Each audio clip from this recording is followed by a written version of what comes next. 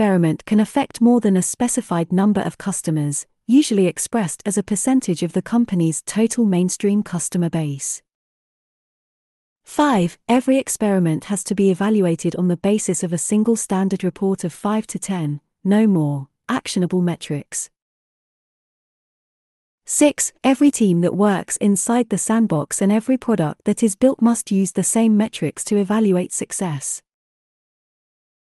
7. Any team that creates an experiment must monitor the metrics and customer reactions, support calls, social media reaction, forum threads, etc., while the experiment is in progress and abort it if something catastrophic happens. At the beginning, the sandbox has to be quite small. In the company above, the sandbox initially contained only the pricing page.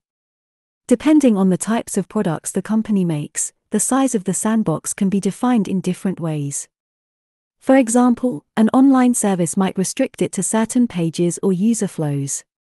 A retail operation might restrict it to certain stores or geographic areas. Companies trying to bring an entirely new product to market might build the restriction around customers in certain segments. Unlike in a concept test or market test, customers in the sandbox are considered real and the innovation team is allowed to attempt to establish a long-term relationship with them. After all, they may be experimenting with those early adopters for a long time before their learning milestones are accomplished. Whenever possible, the innovation team should be cross-functional and have a clear team leader, like the Toyota Shusa. It should be empowered to build, market, and deploy products or features in the sandbox without prior approval. It should be required to report on the success or failure of those efforts by using standard actionable metrics and innovation accounting. This approach can work even for teams that have never before worked cross-functionally. The first few changes, such as a price change, may not require great engineering effort, but they require coordination across departments, engineering, marketing, customer service. Teams that work this way are more productive as long as productivity is measured by their ability to create customer value and not just stay busy. True experiments are easy to classify as successes or failures because top-level metrics either move or they don't.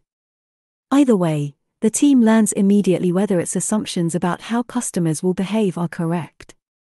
By using the same metrics each time, the team builds literacy about those metrics across the company. Because the innovation team is reporting on its progress by using the system of innovation accounting described in Part 2, anyone who reads those reports is getting an implicit lesson in the power of actionable metrics. This effect is extremely powerful. Even if someone wants to sabotage the innovation team, he or she will have to learn all about actionable metrics and learning milestones to do it. The sandbox also promotes rapid iteration. When people have a chance to see a project through from end to end and the work is done in small batches and delivers a clear verdict quickly, they benefit from the power of feedback. Each time they fail to move the numbers, they have a real opportunity to act on their findings immediately. Thus, these teams tend to converge on optimal solutions rapidly even if they start out with really bad ideas. As we saw earlier, this is a manifestation of the principle of small batches. Functional specialists, especially those steeped in waterfall or stage-gate development, have been trained to work in extremely large batches. This causes even good ideas to get bogged down by waste. By making the batch size small, the sandbox method allows teams to make cheap mistakes quickly and start learning.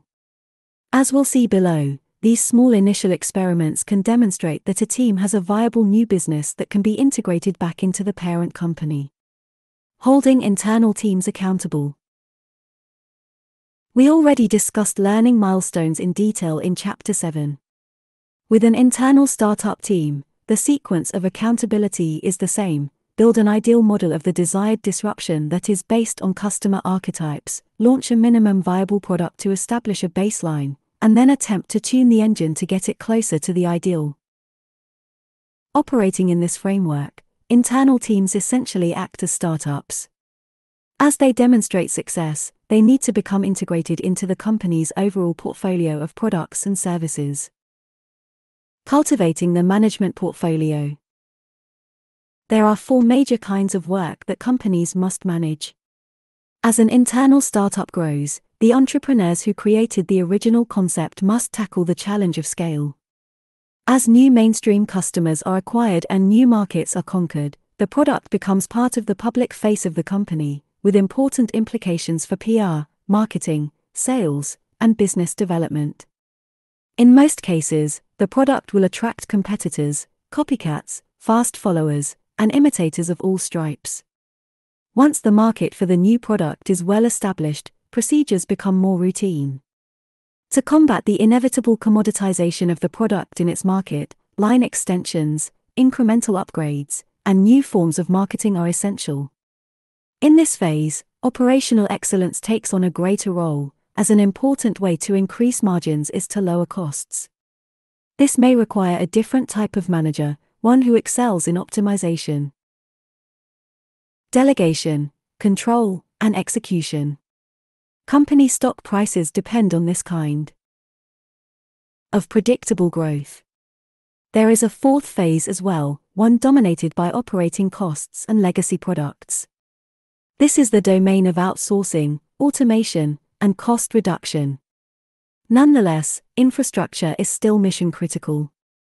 Failure of facilities or important infrastructure or the abandonment of loyal customers could derail the whole company. However, unlike the growth and optimization phase, investments in this area will not help the company achieve top-line growth. Managers of this kind of organization suffer the fate of baseball umpires, criticized when something goes wrong, unappreciated when things are going well. We tend to speak of these 4 phases of businesses from the perspective of large companies, in which they may represent entire divisions and hundreds or even thousands of people. That's logical, as the evolution of the business in these kinds of extreme cases is the easiest to observe. However, all companies engage in all 4 phases of work all the time. As soon as a product hits the marketplace, teams of people work hard to advance it to the next phase. Every successful product or feature began life in research and development, R&D, eventually became a part of the company's strategy, was subject to optimization, and in time became old news. The problem for startups and large companies alike is that employees often follow the products they develop as they move from phase to phase. A common practice is for the inventor of a new product or feature to manage the subsequent resources, team, or division that ultimately commercializes it. As a result, strong creative managers wind up getting stuck working on the growth and optimization of products rather than creating new ones. This tendency is one of the reasons established companies struggle to find creative managers to foster innovation in the first place. Every new innovation competes for resources with established projects, and one of the scarcest resources is talent. Entrepreneur is a job title. The way out of this dilemma is to manage the 4 kinds of work differently, allowing strong cross-functional teams to develop around each area. When products move from phase to phase, they are handed off between teams. Employees can choose to move with the product as part of the handoff or stay behind and begin work on something new. Neither choice is necessarily right or wrong, it depends on the temperament and skills of the person in question. Some people are natural inventors who prefer to work without the pressure and expectations of the later business phases. Others are ambitious and see innovation as a path towards senior management. Still others are particularly skilled at the management of running an established business, outsourcing, and bolstering efficiencies and wringing out cost reductions. People should be allowed to find the kinds of jobs that suit them best. In fact, entrepreneurship should be considered a viable career path for innovators inside large organizations. Managers who can lead teams by using the lean startup methodology should not have to leave the company to reap the rewards of their skills or have to pretend to fit into the rigid hierarchies of established functional departments. Instead, they should have a business card that says simply entrepreneur under the name. They should be held accountable via the system of innovation accounting and promoted and rewarded accordingly. After an entrepreneur has incubated a product in the innovation sandbox, it has to be reintegrated into the parent organization. A larger team eventually will be needed to grow it, commercialize it, and scale it. At first, this team will require the continued leadership of the innovators who worked in the sandbox. In fact, this is a positive part of the process in that it gives the innovators a chance to train new team members in the new style of working that they mastered in the original sandbox. Ideally, the sandbox will grow over time, that is, rather than move the team out of the sandbox and into the company's standard routines, there may be opportunities to enlarge the scope of the sandbox. For example, if only certain aspects of the product were subject to experimentation in the sandbox, new features can be added. In the online service described earlier, this could be accomplished by starting with a sandbox that encompassed the product pricing page. When those experiments succeeded, the company could add the website's homepage to the sandbox. It subsequently might add the search functionality or the overall web design. If only certain customers or certain numbers of customers were targeted initially, the product's reach could be increased. When such changes are contemplated, it's important that senior management consider whether the teams working in the sandbox can fend for themselves politically in the parent organization. The sandbox was designed to protect them and the parent organization, and any expansion needs to take this into account. Working in the innovation sandbox is like developing startup muscles. At first, the team will be able to take on only modest experiments.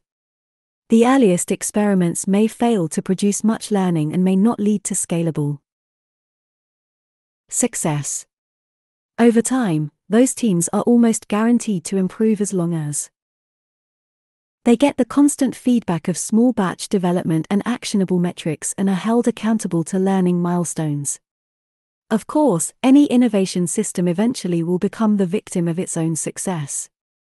As the sandbox expands and the company's revenue grows as a result of the sandbox's innovations, the cycle will have to begin again. The former innovators will become guardians of the status quo.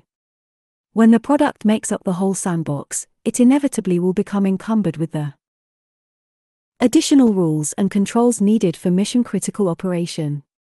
New innovation teams will need a new sandbox within which to play, becoming the status quo.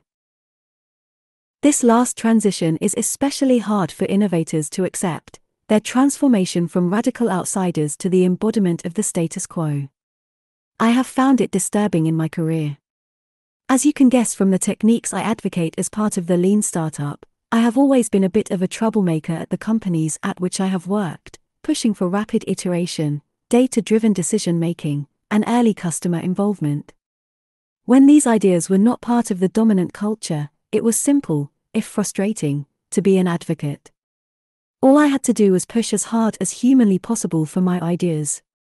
Since the dominant culture found them heretical, they would compromise with me a reasonable amount.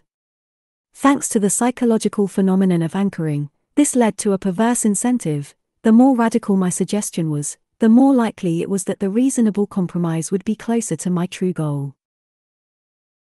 Fast forward several years to when I was running product development. When we'd hire new people, they had to be indoctrinated into the lean startup culture. Split testing, continuous deployment, and customer testing were all standard practice. I needed to continue to be a strong advocate for my ideas, making sure each new employee was ready to give them a try. But for the people who had been working there a while, those ideas had become part of the status quo. Like many entrepreneurs, I was caught between constant evangelizing for my ideas and constantly entertaining suggestions for ways they could be improved. My employees faced the same incentive I had exploited years before. The more radical the suggestion is, the more likely it is that the compromise will move in the direction they desire. I heard it all: suggestions that we go back to waterfall development, use more quality assurance, QA, use less QA, have more or less customer involvement, use more vision and less data, or interpret data in a more statistically rigorous way.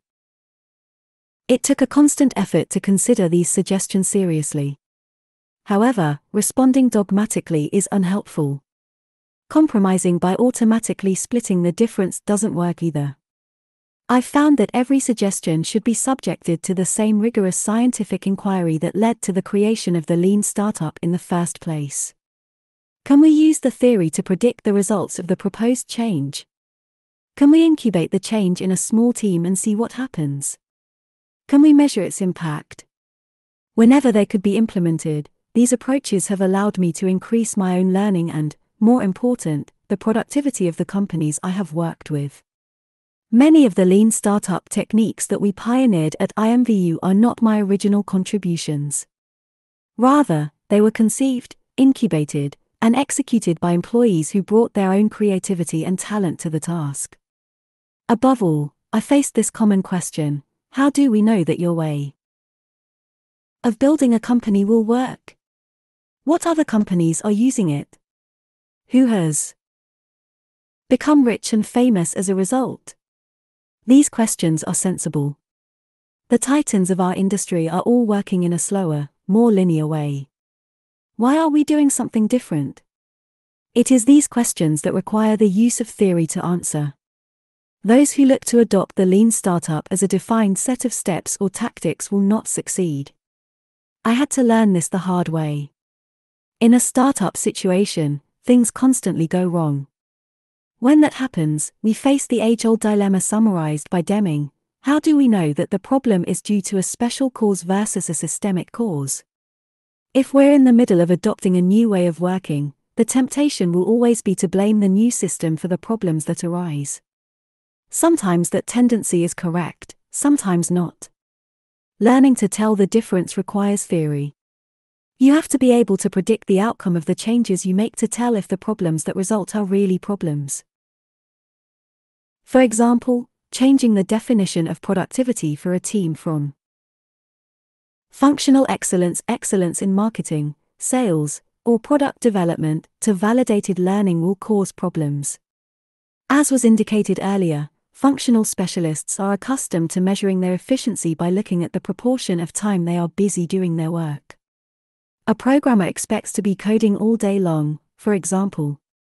That is why many traditional work environments frustrate these experts: the constant interruption of meetings, cross-functional handoffs, and explanations for endless numbers of bosses all act as a drag on efficiency. However, the individual efficiency of these specialists is not the goal in a lean startup. Instead, we want to force teams to work cross-functionally to achieve validated learning.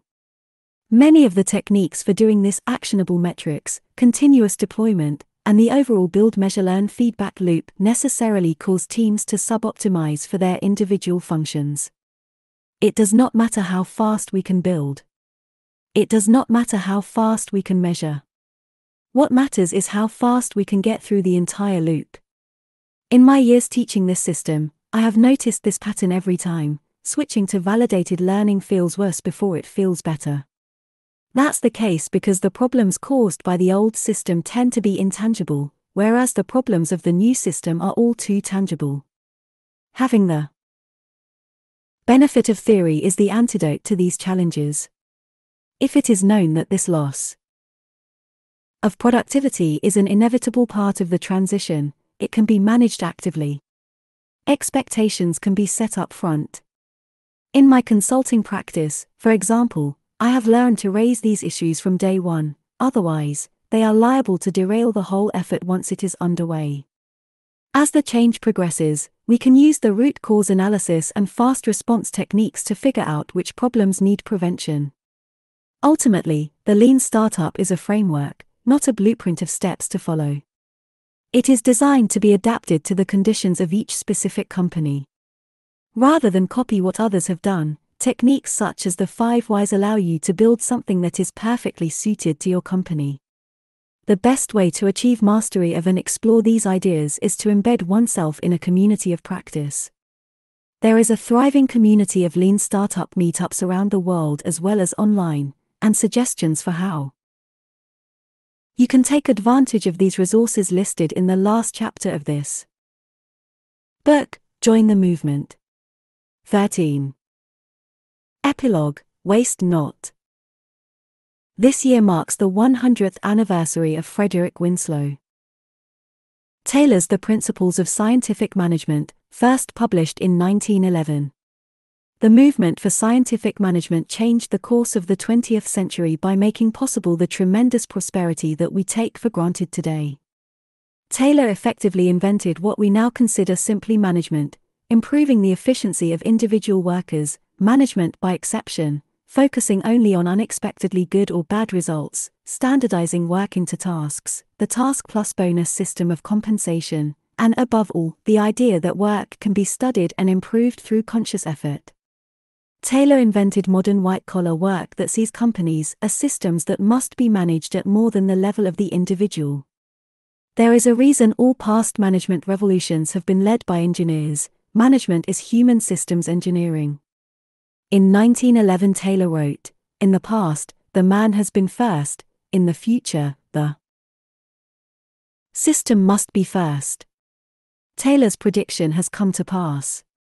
We are living in the world he imagined. And yet, the revolution that he unleashed has been, in many ways, too successful. Whereas Taylor preached science as a way of thinking, many people confused his message with the rigid techniques he advocated: time and motion studies, the differential piece rate system, and most galling of all, the idea that workers should be treated as little more than automatons. Many of these ideas proved extremely harmful and required the efforts of later theorists and managers to undo. Critically, lean manufacturing rediscovered the wisdom and initiative hidden in every factory worker and redirected Taylor's notion of efficiency away from the individual task and toward the corporate organism as a whole. But each of these subsequent revolutions has embraced Taylor's core idea that work can be studied scientifically and can be improved through a rigorous experimental approach. In the 21st century, we face a new set of problems that Taylor could not have imagined. Our productive capacity greatly exceeds our ability to know what to build. Although there was a tremendous amount of invention and innovation in the early 20th century, most of it was devoted to increasing the productivity of workers and machines in order to feed, clothe, and house the world's population. Although that project is still incomplete, as the millions who live in poverty can attest, the solution to that problem is now strictly a political one. We have the capacity to build almost anything we can imagine. The big question of our time is not can it be built, but should it be built? This places us in an unusual historical moment. Our future prosperity depends on the quality of our collective imaginations. In 1911, Taylor wrote, "We can see our forests vanishing, our water powers going to waste, our soil being carried by floods into the sea, and the end of our coal and our iron is in sight. But our larger wastes of human effort, which go on every day through such of our acts as are blundering, ill-directed, or inefficient, are less visible, less tangible, and are but vaguely appreciated. We can see and feel the waste of material things. Awkward, inefficient, or ill-directed movements of men, however, leave nothing visible or tangible behind them. Their appreciation calls for an act of memory, an effort of the imagination. And for this reason, even though our daily loss from this source is greater than from our waste of material things, the one has stirred us deeply, while the other has moved us but little." 1. A century on, what can we say about those words? On the one hand, they feel archaic. We of the 21st century are hyper-aware of the importance of efficiency and the economic value of productivity gains. Our workplaces are, at least when it comes to the building of material objects, incredibly well organized compared with those of Taylor's day. On the other hand, Taylor's words strike me as completely contemporary. For all of our vaunted efficiency in the making of things, our economy is still incredibly wasteful. This waste comes not from the inefficient organization of work but rather from working on the wrong things and on an industrial scale.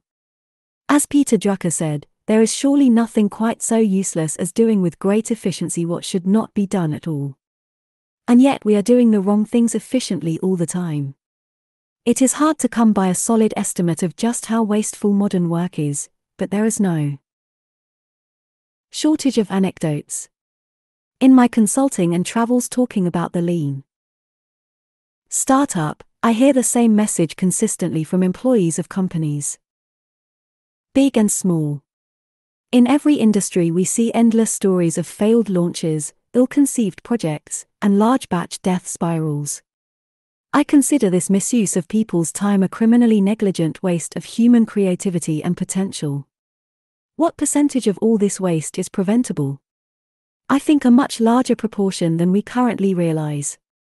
Most people I meet believe that in their industry at least, projects fail for good reasons. Projects are inherently risky, market conditions are unpredictable, big company people are intrinsically uncreative. Some believe that if we just slowed everything down and used a more careful process, we could reduce the failure rate by doing fewer projects of higher quality. Others believe that certain people have an innate gift of knowing the right thing to build. If we can find enough of these visionaries and virtuosos, our problems will be solved. These solutions were once considered state of the art in the 19th century, too, before people knew about modern management. The requirements of an ever faster world make these antique approaches unworkable, and so the blame for failed projects and businesses often is heaped on senior management, which is asked to do the impossible. Alternatively, the finger of blame is pointed at financial investors or the public markets for overemphasizing quick fixes and short-term results. We have plenty of blame to go around, but far too little theory to guide the actions of leaders and investors alike. The lean startup movement stands in contrast to this hand-wringing. We believe that most forms of waste in innovation are preventable once their causes are understood. All that is required is that we change our collective mindset concerning how this work is to be done. It is insufficient to exhort workers to try harder. Our current problems are caused by trying too hard at the wrong things. By focusing on functional efficiency, we lose sight of the real goal of innovation, to learn that which is currently unknown. As Deming taught, what matters is not setting quantitative goals but fixing the method by which those goals are attained. The lean startup movement stands for the principle that the scientific method can be brought to bear to answer the most pressing innovation question: how can we build a sustainable organization around a new set of products or services? Organizational superpowers. A participant at one of my workshops came up to me a few months afterward to relate the following story, which I am paraphrasing: knowing lean startup principles makes me feel like I have superpowers. Even though I'm just a junior employee, when I meet with corporate VPs and GMs in my large company, I ask them simple questions and very quickly help them see how their projects are based on fundamental hypotheses that are testable. In minutes, I can lay out a plan they could follow to scientifically validate their plans before it's too late. They consistently respond with, "Wow, you are brilliant. We've never thought to apply that level of rigor to our thinking about new products before." As a result of these interactions, he has developed a reputation within his large company as a brilliant employee. This has been good for his career but very frustrating for him personally. Why? Because although he is quite brilliant, his insights into flawed product plans are due not to his special intelligence but to having a theory that allows him to predict what will happen and propose alternatives. He is frustrated because the managers he is pitching his ideas to do not see the system. They wrongly conclude that the key to success is finding brilliant people like him to put on their teams. They are failing to see the opportunity he is really presenting them, to achieve better results systematically by changing their beliefs about how innovation happens. Putting the system first, some dangers. Like Taylor before us, our challenge is to persuade the managers of modern corporations to put the system first. However, Taylorism should act as a cautionary tale, and it is important to learn the lessons of history as we bring these new ideas to a more mainstream audience. Taylor is remembered for his focus on systematic practice rather than individual brilliance. Here is the full quote from the Principles of Scientific Management that includes the famous line about putting the system first. In the future it will be appreciated that our leaders must be trained right as well as born right, and that no great man can, with the old system of Personal management hoped to compete with a number of ordinary men who have been properly organized so as efficiently to cooperate. In the past the man has been first, in the future the system must be first. This in no sense, however, implies that great men are not needed. On the contrary, the first object of any good system must be that of developing first-class men, and under systematic management the best man rises to the top more certainly and more rapidly than ever before. 3. Unfortunately, Taylor's insistence that scientific management does not stand in opposition to finding and promoting the best individuals was quickly forgotten. In fact, the productivity gains to be had through the early scientific management tactics, such as time and motion study, task plus bonus, and especially functional foremanship, the forerunner of today's functional departments, were so significant that subsequent generations of managers lost sight of the importance of the people who were implementing them. This has led to two problems. 1. Business systems became overly rigid and thereby failed to take advantage of the adaptability, creativity, and wisdom of individual workers, and 2. There has been an overemphasis on planning, prevention, and procedure, which enable organizations to achieve consistent results in a mostly static world. On the factory floor, these problems have been tackled head-on by the lean manufacturing movement, and those lessons have spread throughout many modern corporations.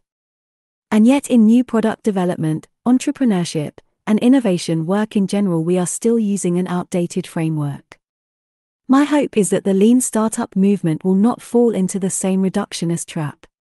We are just beginning to uncover the rules that govern entrepreneurship, a method that can improve the odds of startup success, and a systematic approach to building new and innovative products. This in no way diminishes the traditional entrepreneurial virtues, the primacy of vision, the willingness to take bold risks, and the courage required in the face of overwhelming odds. Our society needs the creativity and vision of entrepreneurs more than ever. In fact, it is precisely because these are such precious resources that we cannot afford to waste them. Product development pseudoscience. I believe that if Taylor were alive today, he would chuckle at what constitutes the management of entrepreneurs and innovators.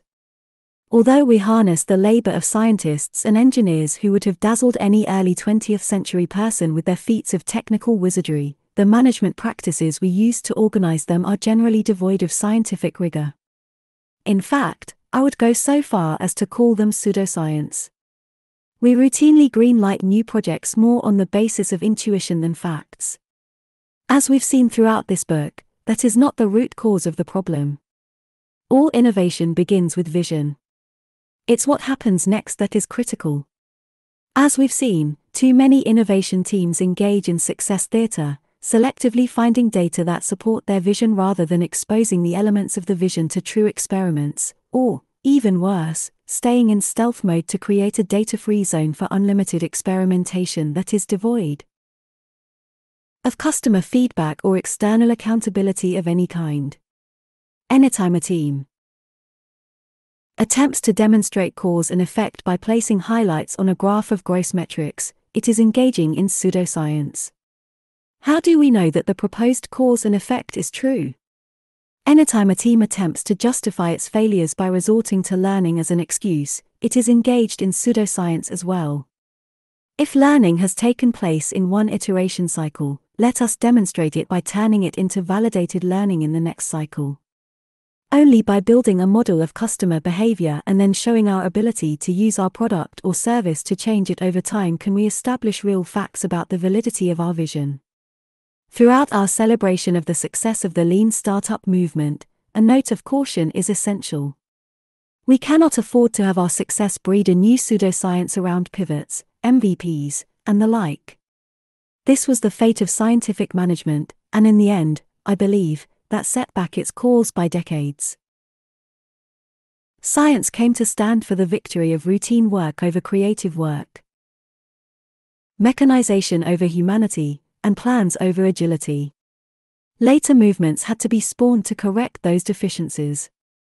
Taylor believed in many things that he dubbed scientific but that our modern eyes perceive as mere prejudice.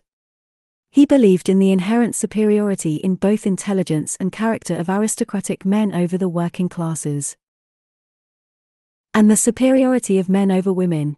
He also thought that lower status people should be supervised strictly by their betters. These beliefs are part and parcel of Taylor's time, and it is tempting to forgive him for having been blind to them. Yet when our time is viewed through the lens of future practice, what prejudices will be revealed? In what forces do we place undue faith? What might we risk losing sight of with this initial success of our movement? It is with these questions that I wish to close. As gratifying as it is for me to see the lean startup movement gain fame and recognition, it is far more important that we be right in our prescriptions. What is known so far is just the tip of the iceberg. What is needed is a massive project to discover how to unlock the vast stores of potential that are hidden in plain sight in our modern workforce. If we stopped wasting people's time, what would they do with it? We have no real concept of what is possible. Starting in the late 1880s, Taylor began a program of experimentation to discover the optimal way to cut steel. In the course of that research, which lasted more than 25 years, he and his colleagues performed more than 20,000 individual experiments.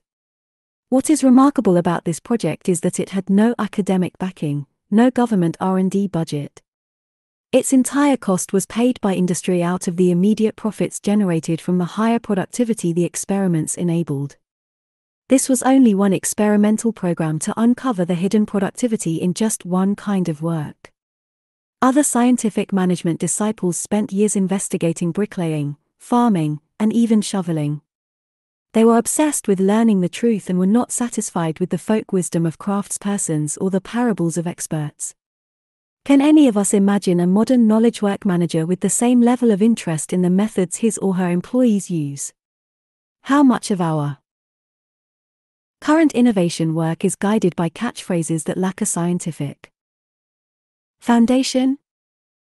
A new research program. What comparable research programs could we be engaged in to discover how to work more effectively?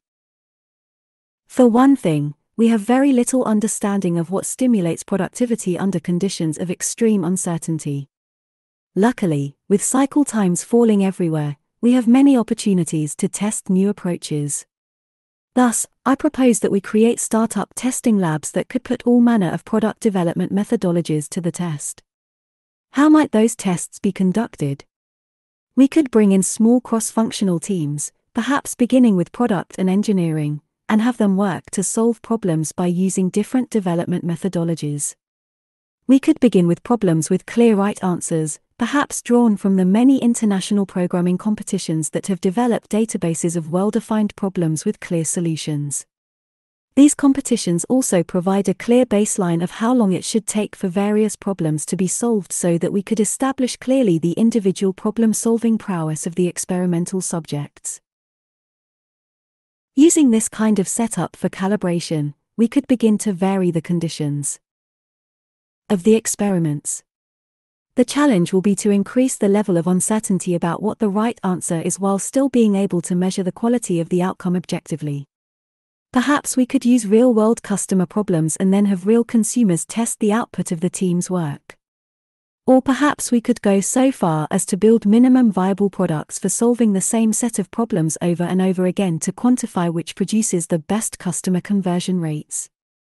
We also could vary the all-important cycle time by choosing more or less complex development platforms and distribution channels to test the impact of those factors on the true productivity of the teams.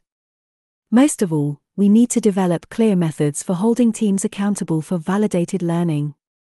I have proposed one method in this book, innovation accounting, using a well-defined financial model and engine of growth.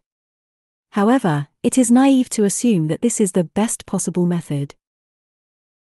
As it is adopted in more and more companies, undoubtedly new techniques will be suggested, and we need to be able to evaluate the new ideas as rigorously as possible.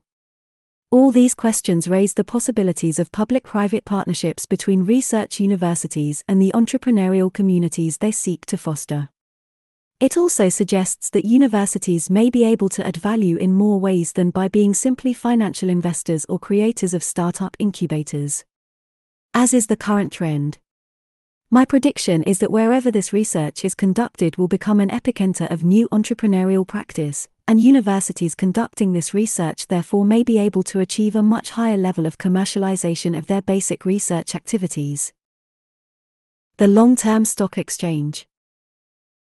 Beyond simple research, I believe our goal should be to change the entire ecosystem of entrepreneurship.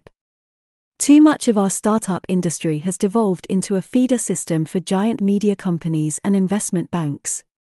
Part of the reason established companies struggle to invest consistently in innovation is intense pressure from public markets to hit short-term profitability and growth targets.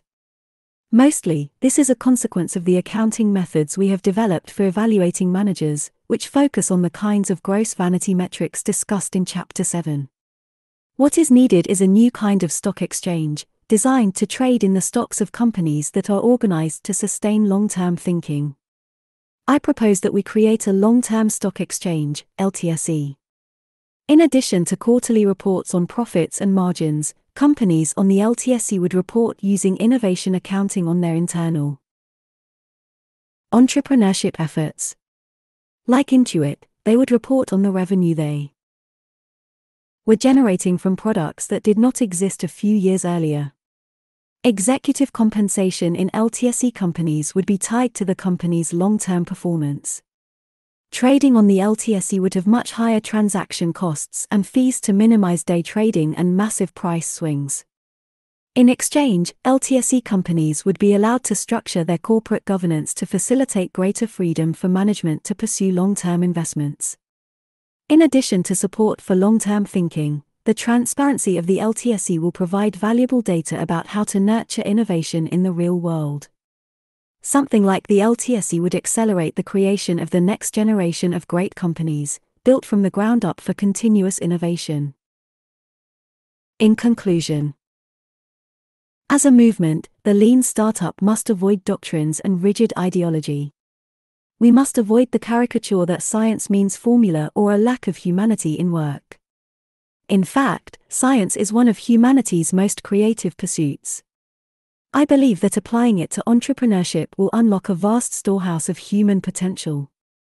What would an organization look like if all of its employees were armed with lean startup organizational superpowers?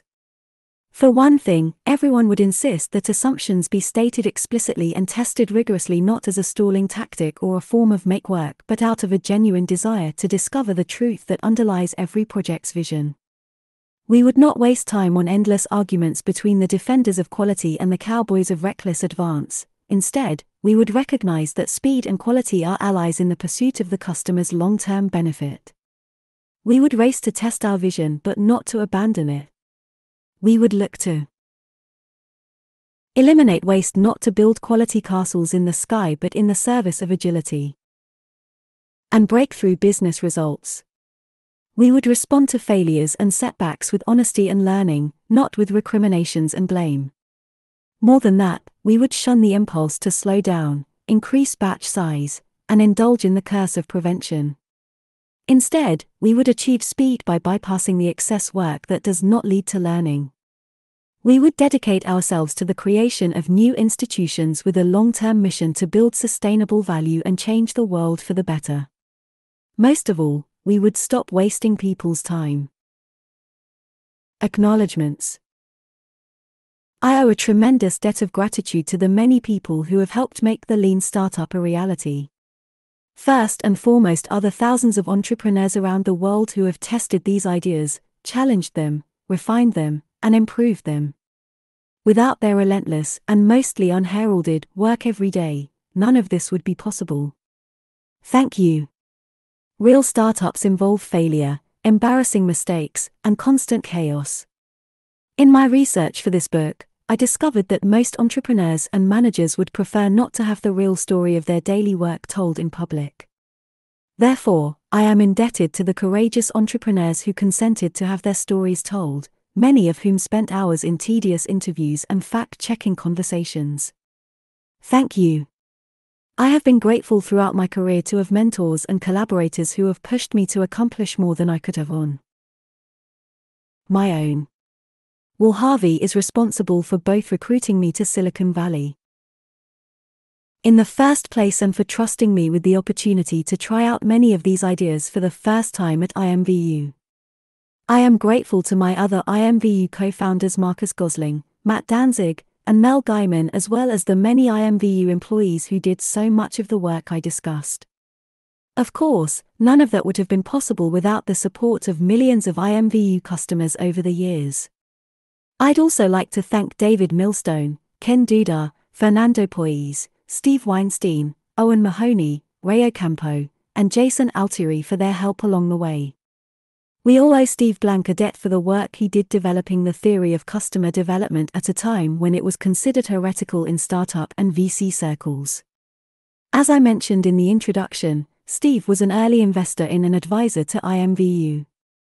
For the past 7 years, he has been an advisor, mentor, and collaborator to me personally. I want to thank him for his encouragement, support, and friendship. The Lean Startup movement is made up of many more thinkers, practitioners, and writers than just me. I want to thank Dave McClure, Ash Moyer, Brant Cooper, Patrick Vlaskovitz, Sean Ellis, Andrew Chen, Sean Murphy, Trevor Owens, Haiten Shah, and Kent Beck for their ideas, support, and evangelism. Several investors and venture capitalists were early supporters and adopters. I would like to thank Mike Maples and Anmi Urikeo, Floodgate, Steve Anderson, Baseline, Josh Kopelman, First Round Capital, Ron Conway, SV Angel, and Jeff Clavier, SoftTech VC.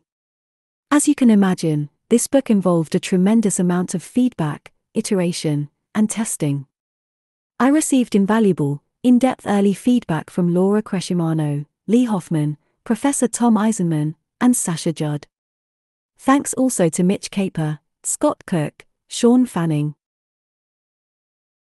Mark Graben, Jennifer Carolyn, Manuel Rosso, Tim O'Reilly, and Reed Hoffman for their suggestions, feedback, and support.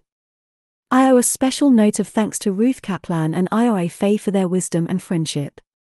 Throughout the process of writing the book, I had the benefit of a custom-built testing platform to run split-test experiments on everything from cover design to subtitles to actual bits of the book. You can see the results of these experiments at lean.st.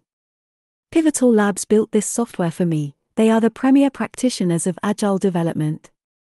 Special thanks to Rob Mee, Ian McFarland, and most important, Parker Thompson, who work tirelessly to build, experiment, and learn with me. Thanks also to IMVU co-founder Marcus Gosling, one of the most talented designers I know, who designed this book's cover, after countless iterations. One of the premier web and user experience design firms, Digital Telepathy, designed and built the website for http://theleanstartup.com http://theleanstartup.com. Using their unique iterative performance design process. It's awesome. Learn more at http://www.dtelepathy.com http://www.dtelepathy.com. I was extremely fortunate to have the support of 3 legendary institutions at various points in my journey. Much of the research that went into this book was generously underwritten by the Kaufman Foundation. At Kaufman, I want to especially thank both Fishback and Nick Seguin for their support. I spent the past year as an entrepreneur in residence at Harvard Business School, where I enjoyed the opportunity to test my ideas against some of the brightest minds in business. I am especially grateful to Professors Tom Eisenman and Mike Roberts for their sponsorship and support, as well as to the students of the HBS Startup Tribe. I also had the opportunity to spend a brief time with an office at the premier venture capital firm in Silicon Valley, Kleiner Perkins Caulfield and Byers, where I received an in-depth education into how entrepreneurship is nurtured at the highest levels. Thanks to Kai-Hua Chien, Randy Commissar, Matt Murphy, Bing Gordon, Eileen Lee, and Ellen Powell, and to my office mate and EIR, Cyriac Roding. My research team helped me document case studies, interview hundreds of startups, and filter thousands of stories. I want to thank Marissa Pausig, who logged countless hours documenting, cross-referencing, and investigating. Additional case studies were developed by Sarah Gavesser Leslie and Sarah Milstein. Traditional publishing is a complicated and insular business. I benefited from advice and connections from many people. Tim Ferriss and Ramit Sethi set me straight early on. I am also grateful to Peter Sims, Paul Michelman, Mary Tressler, Joshua Michelle Ross, Clara Shee, Sarah Milstein, Adam Pennenberg, Gretchen Rubin, Kate Lee, Hollis Heimbauch, Bob Sutton, Frankie Jones, Randy Commissar, and Jeff Rosenthal. At Crown, the Herculean task of turning this idea into the book you are reading fell to a huge team of people. My editor, Roger Scholl, saw the vision of this book from the very beginning and shepherded it through the entire process. I want to also thank Tina Constable, Tara Gilbride, and Meredith McGuinness and everyone else who worked on making this book a reality. Those who had the misfortune of reading an early draft know just how much gratitude I owe to Lauren Rowland, who provided essential editorial help on an unbelievably tight schedule. If you enjoyed any part of this book, she deserves your thanks. My advisor, partner, and consigliere throughout the publishing process has been my phenomenal agent, Christy Fletcher. She has the uncanny ability to predict the future, make things happen, and keep every stakeholder happy all at the same time. She truly understands the modern media landscape and has helped me navigate its crazy waters at every turn. At Fletcher & Company, I also want to thank Alyssa Wolf, who has been a tireless advocate and gatekeeper, and Melissa Chinchillo, who is working to bring this book to new regions and languages. I know it is a cliché to say, none of this would have been possible without the constant support of my loving family.